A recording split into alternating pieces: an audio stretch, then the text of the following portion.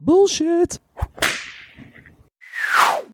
It's the No BS Marketing Show. I'm Dave Mastovich. Our guest today is Matt Helfrich, President, Waldron Wealth. But first, let's hit the bullseye. I'm a fan of DirecTV's advertising. Way back in 2015, I wrote about the whole Rob Lowe campaign for DirecTV.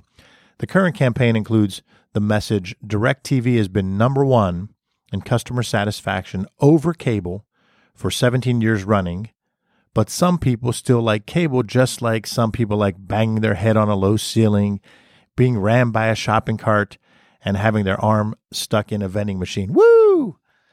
The DirecTV ads are memorable, but are they reaching their key target audiences? Maybe. They sell against cable, which might work for some audiences, but not so much with others. In 2017, 22.2 million U.S. adults cut the cord on cable, satellite, or telco TV, think Fios. That's up 33% from 16.7 million who cut the cord in 2016.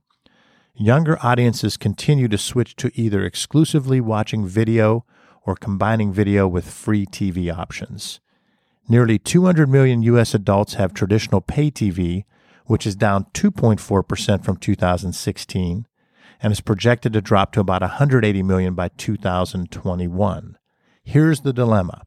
The number of pay TV users 55 and older is projected to rise, but for every other age cohort, it will drop, with 30% of American adults not having pay TV by 2021. But that still leaves 70%. So DirecTV's ads might be working with the older demographic when selling against cable, but the younger audiences, despite enjoying the creative ads based on memes created, social media activity, and other buzz measurements, those young people might not be choosing DirecTV. So get this, for the first time, the average time spent watching TV dropped to less than 4 hours per day, while digital video consumption continues to climb and is at 1 hour and 17 minutes per day. What's a marketer to do? TV programmers are prepping direct-to-consumer streaming services themselves, realizing that for their shows to be watched by younger audiences, they need to go to where those audiences consume content. TV ad spending is projected to stay flat for the next year or two while advertising in other mediums grows. Your main takeaway as a storyteller, marketer, business owner, leader is this. Make sure you've clearly defined your target markets. Do a real drill down and challenge your team's assumptions. Use data, then create your story and messaging for each audience, tweaking accordingly. Matt told us in episode 1, rather than use statistics, turn them into stories and push that message out via the different channels that each of your target audiences uses to consume their content. I just mentioned our guest today is Matt Helfrich, President of Waldron Private Wealth. Matt's been creating and refining Waldron's investment discipline, and more recently he's focused on expanding service offerings across multiple generations of clients and leveraging technology to enhance client experience. He's appeared in the Wall Street Journal, Barron's, Private Wealth Magazine, Wall Street Week, Forbes, Smart Money, and others. In our first episode, he talked about 3 mentors who've made a big impact on his life. John Waldron, he's currently working with, John Irvin, the man who introduced him to John Waldron when he ran into Matt at a gas station after Matt interned with him. And then Andy, I'm not sure, is it Putterman? We'll check on that when we get Matt back on from the D.C. area, who does a lot on the strategic side. So he walked through the importance of leadership and communication and those mentors. He also talked about some of the core beliefs that he has. Speak in plain English. Don't use jargon. Empathy. Care and listen. Listen actively, not passively. Don't be planning what you're going to say while someone else is still talking. Do what you say you're going to do and follow up. He talked about all those core beliefs. He talked about his internship leading to a mentorship and how relationships have to continue and how that's helped him throughout his career. Matt, welcome to episode 2 of the No BS Marketing Show. Thanks, Dave. Great to be here. Well, maybe you won't say that as much now after the first question of episode 2 is you get to tell us when you were a BSer, when maybe you were a difficult employee, a tough boss, maybe you didn't communicate as well as you could have or listen as well as you could have.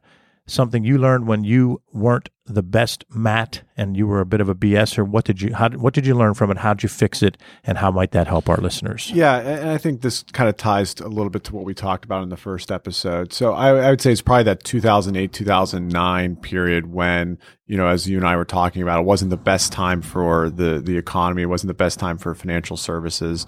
And, there's a lot of fear running rampant with, is the financial system going to melt down? So if I think back, the 2008, 2009, I was, 27, 28 years old. So I had enough experience to think I knew something, but not enough experience to really boil it down and be able to relate to people. And I think that it was that point in time when, tensions were running high.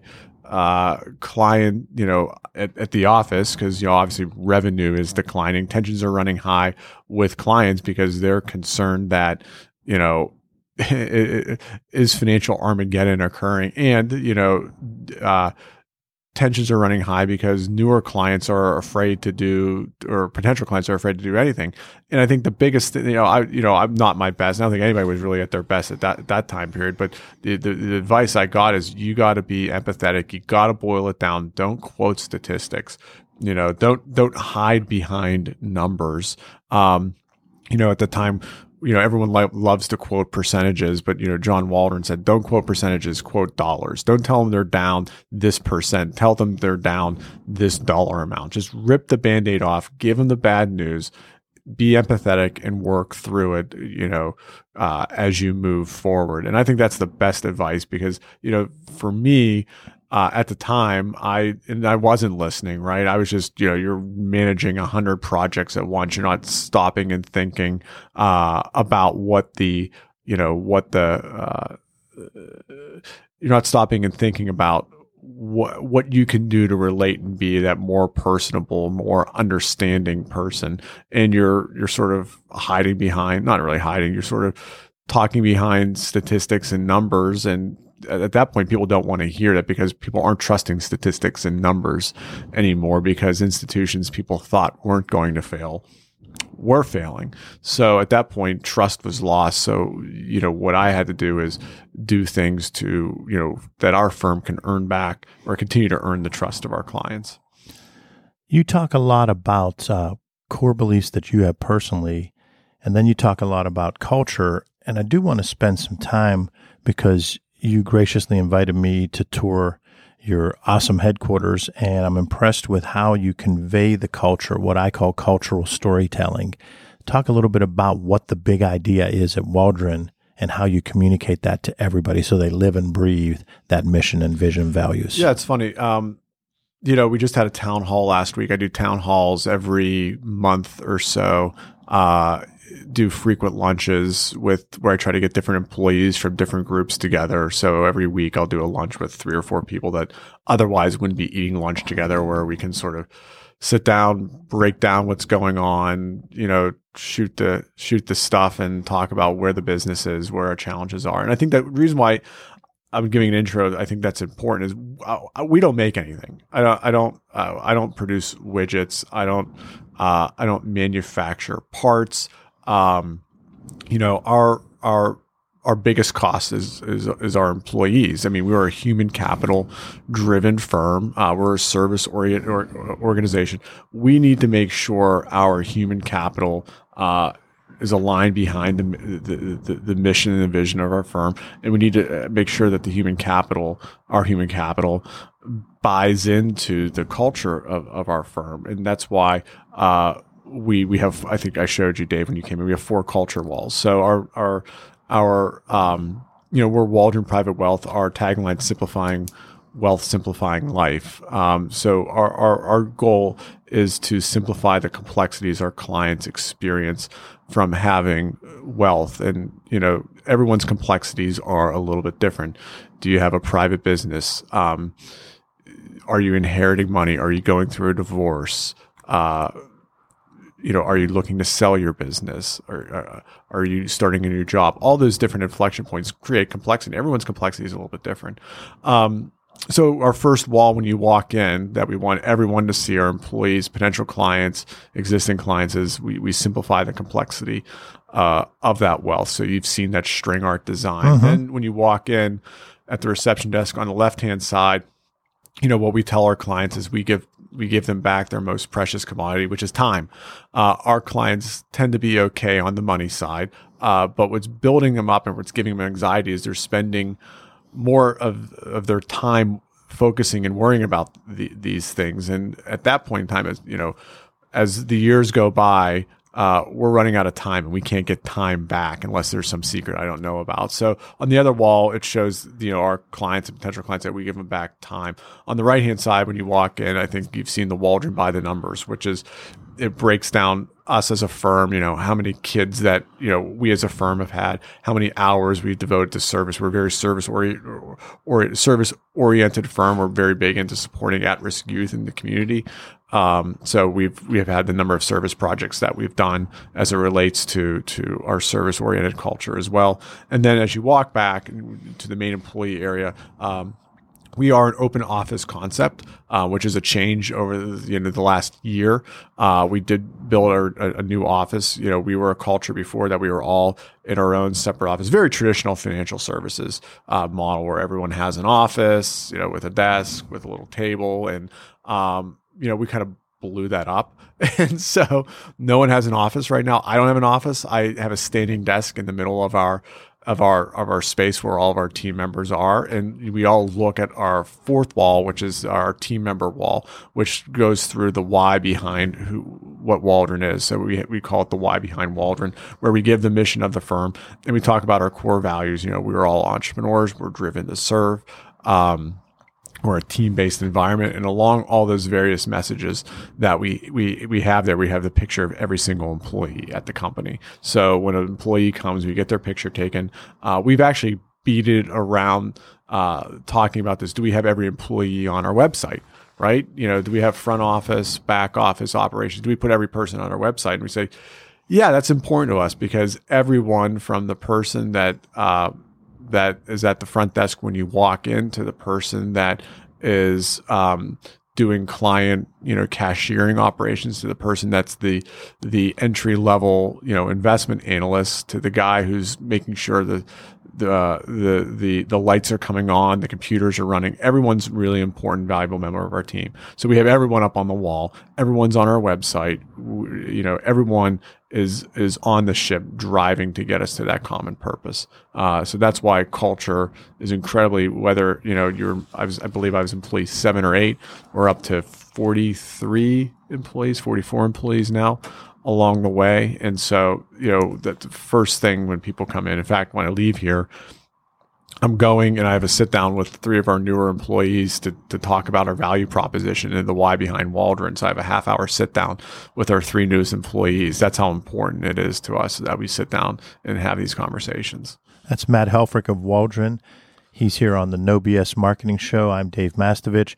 Let's touch on a couple of those. So one of the things that you mentioned is you mentioned the number of kids that you've had, that the employees, so you show the family-oriented, and then you talked about the community outreach. Talk about this family aspect and the community outreach and give a little more about how you've infused that into the culture. Yeah, so community outreach, one of the biggest things we've wanted to do is, making sure we're giving back to our, to community here in the Pittsburgh area, and also give back to things that are important to our clients as well. So we pick various client-focused charities throughout the course of the year to make sure we're providing some form of service to them. We've done seminars for people to provide some just basic financial planning for them, some things to think about. We've done everything from working at women's shelters. We've done projects where we built 140 bikes as a part of the Toys for Tots Stuff-A-Bus, where we built a bike for every single client that we have, and that's a message we told to them that we're committed to serve our greater community. We're committed to serve our clients, and we think that's our most effective way of giving back. I mean, we are a firm that is probably up. It's a nice. It's not a need. Sometimes it's not a need. It's a want for people. And so most of our clients are are doing okay with respect to their financial situation. So we want to be in situations to support people and to give back in ways that that are important to our clients and that are important to us. And they're people that that we can give a hand up, not a handout in certain situations. Talk about the what made you decide on the wall with all the employees, because it is pretty noticeable. It's right there in that open area where when I toured, there were probably, 12, 15 people working right there. And you look up and you do see the whole wall filled with all these full color photos. It's a pretty unique aspect to see 40 faces up there. Yeah, it was, when we went and did these walls, I mean, that was probably the wall we were most excited about. And we actually didn't tell anyone until they moved into the office that this is what we were doing. And so along those lines, so you have the 40 faces come in, and it's very easy to add additional faces while they kind of, it's a really cool magnetic system up there. But first and foremost, we wanted to get the message. So when people look, it's not just about looking at the 40 faces. It's looking at the why behind Waldron, and why we, what our mission and vision are. For what are the core foundations and the core principles that drive us every day. And we want people to look at, our team members to look at that and to understand that. And to also understand it is like, hey, that's, as I mentioned before, we don't make anything. We're not a manufacturing firm. So they need to look and see that, hey, I am the person behind this firm. I am the person that is the why behind Waldron. And so that to us is why that wall was so critical to. And the other thing too, I mean, let's be completely frank. We went from an all office firm to a no office firm. So, the most important thing for me as a leader is to say, hey, I'm not going to have an office either. I'm going to have a stand-up desk right in the middle where everyone else is. People can see exactly what I'm doing. And, but then on top of that, which really helps with our culture is we have a culture of collaboration. As I mentioned before, we have a culture of teamwork. We have a culture of innovation, and all those things need to occur within sort of an open concept, create spontaneity, create some fun behind it as well. How do you get around this aspect? So I'm on the phone and there's a bunch of us at the open space area, and I'm talking about serious financial matters with a client. And while everybody's trustworthy, it's still got to be a little bit awkward when you're talking that much and there's someone within a few feet. Like, how do you get people to a comfort level when they were used to having those kind of private conversations? Yeah, I think so first, I think you probably saw when you found. I mean, it's probably one of the most quiet open. It was really quiet concepts that you'll ever see. So there's plenty of space for people. Just within their own environment. We have a white noise that's pumped in throughout the course of the day that crescendos at peak times of the day, so that there's that component of it. We gave people technology. We gave people a budget for some technology to make their phone experience, better, more palatable. I don't have a phone, so everything comes through my mobile phone, and I have those nicer sort of earbuds that you put in. So I have a really good phone experience, actually a better phone experience than I had the old, handheld phone. Well, this is the kind of stuff I love to hear, though. Tell me what that product is. Oh, because you've done the research. Yeah, so you could probably help our listeners and even me. I use the Beats earbuds, the Beats ones that you see. I'm not an athlete by any means, that you see the athletes sometimes come in on, but so the Beats Power Beats earbuds, and then from a microphone standpoint, though, when you're talking on the phone, Beats are really good too. Okay, yeah, it's got a microphone. They're really good. I've tested it a number of times. And then the other thing too, we have a lot of space where people can just sort of duck out. So there are offices, they're just not dedicated offices. So if you really need to have a private phone call, there are shared offices along the side where you can duck it and have a private phone call and do a private phone call as well. So there's places for. Tell me a little bit more about the white noise. I found that pretty interesting. You pump it in. Yeah, you only notice it if you stand there and put your ear up and listen for it. But it's funny. In the time I've been there, I've never. If you structure your office space correctly and you think about, we did lots of testing of things, and we did lots of testing of space size. We did focus groups within. I mean, it was a major cheese moving decision for us as a firm to go from all offices to no office. I'm not going to lie. People did not like it when we started. There's a lot of people that did not like it when we started. I was even a little bit, okay, we'll see how this goes. But, it's I would not change it for anything at this point. I mean, it is the whole privacy thing, I think, sort of goes away when you're like, oh, there's an office over there. There's probably more times I'm not in an office having a private phone call than I am. And the other thing too, I can be having a phone call with a client or a potential client on the phone. And again, as I mentioned before, all clients have a sort of a 4-person team assigned to them. Client may ask me a question. I'm not going to, as I said before, I don't know all the answers. That's the other thing too that I've probably learned in life is, it's okay to not have all the answers. And sometimes a client will ask me a question. I'll say, that's a good question. Let me check with so-and-so. They're there right now. I'm going to walk over and ask them right now. So I'll walk over and say, hey, Bob, I have so-and-so on the phone. They have this question here. Could you give me the answer to it? And, Bob, I can see Bob's unavailable. Bob will give me the answer and I'll give it to the person on the phone. They're like, oh, that's great. That improves client experience right there. Instead of saying, I don't know, I'll email Bob. I don't know if Bob's in. I don't know if Bob's going to get back to me. I look and say, oh, there's Bob. I'm going to run and, Bob, I can see Bob's not on the phone. No one's at Bob's space. Let me go see if I can just pop in and talk to Bob and ask Bob this quick question here. It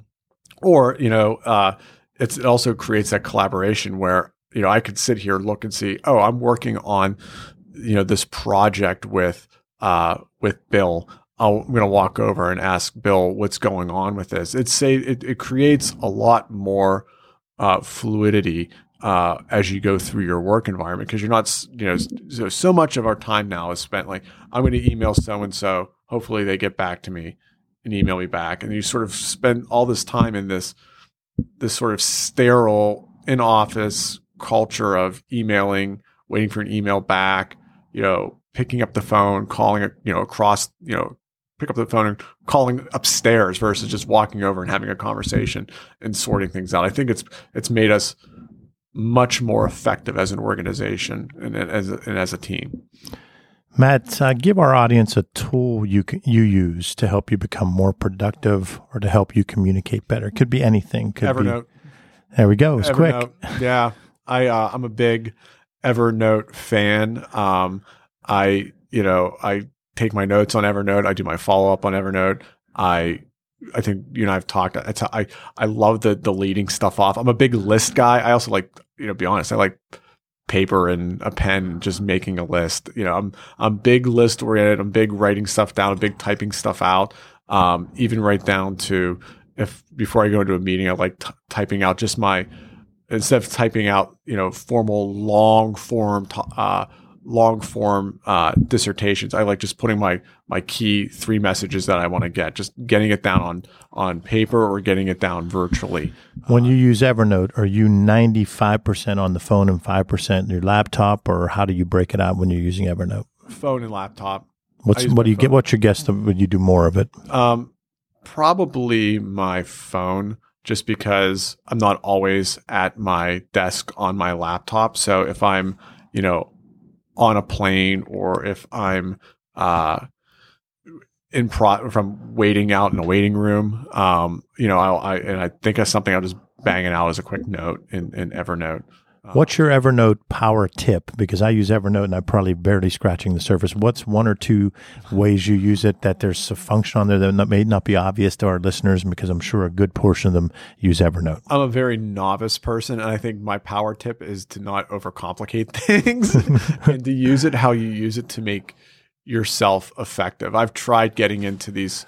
Back when I first got Evernote, I got into this sort of Evernote kick where I was going into, Googling and going into forums and talking to people and really leveraging and, adding pictures and adding, but to me, use it for how you want to use it to be effective for you. Don't use it for how other people found it, because sometimes you get caught in this rabbit hole of trying to optimize everything you do. Do what works for you. One other piece that I use for presentations, and I'm a big fan of not overcomplicating presentations. But when I do our big annual annual internal presentation to our company on, what's going on during the year, what are our initiatives for the next year, I use Prezi, Prezi. It's I find it to be a very effective presentation software as well. A little bit more effective. It's good for storytelling. A little bit better for storytelling versus a Microsoft PowerPoint has PowerPoint-like functionality to it. I use Prezi as well. Prezi for presentations. I use Evernote for my own personal tracking. I'm sure there are other more effective ones out there, but you got to do what's effective for you, and not as probably my message. I try not to overcomplicate things. The last question is kind of a catch-all of everything. Was there anything you thought I'd asked you that I didn't? Is there anything else about your leadership and communication philosophy you'd like to expound on? Yeah, I think one of the biggest components of who I am, and I think it's worked well for me with clients or with my team members, with my employees, is I'm unabashedly transparent. Sometimes it's to a fault. I'm very transparent. I will tell you exactly, where things stand. I will tell you exactly. I'm not a big secrets type of guy. I tell people whenever we go, when we go out to lunch, where we do these small group lunch, like I'll tell you I will honestly tell you just about anything you want. I just won't tell you what other people's compensation are. Yeah. But I mean, if you want to ask what our strategy is, I'll tell you what our strategy is for it. I'm very transparent, and I sometimes when you get busy, people think that you're scurrying around for you don't want to talk to people, or you're trying to be sometimes when you're busy, if you're really transparent, if you're really busy, it gives the appearance that you're trying not to be. So I try to do frequent updates via email. I try to walk around the office and see how people are doing. I try to ask people if they have questions. I try to do these lunches. I try to do these town halls. I do the same thing with clients or potential clients or vendors. I'll show my cards at the I think it goes a long way to sort of open yourself up and show some, another lesson I've heard is your best self is your honest and true self, and no one ever got in trouble for doing the right thing and being honest. So that's why I'm an unabashedly transparent person. I like to say no one can out you. So don't try to be anybody else. Be yourself and be the best you. Matt, thanks for being on the show. Thanks a lot, Dave. Happy to be here. To our listeners, thanks for joining us for the No BS Marketing Show. Visit masssolutions.biz for show notes plus additional marketing and messaging resources. Sign up for the No BS Marketing Weekly Update. You'll receive timely, valuable ideas to improve your marketing and transform your message. To sign up, visit masssolutions.biz. Remember, ask yourself, what's the big idea? And build your story around the answer. It's all about bold solutions, no BS.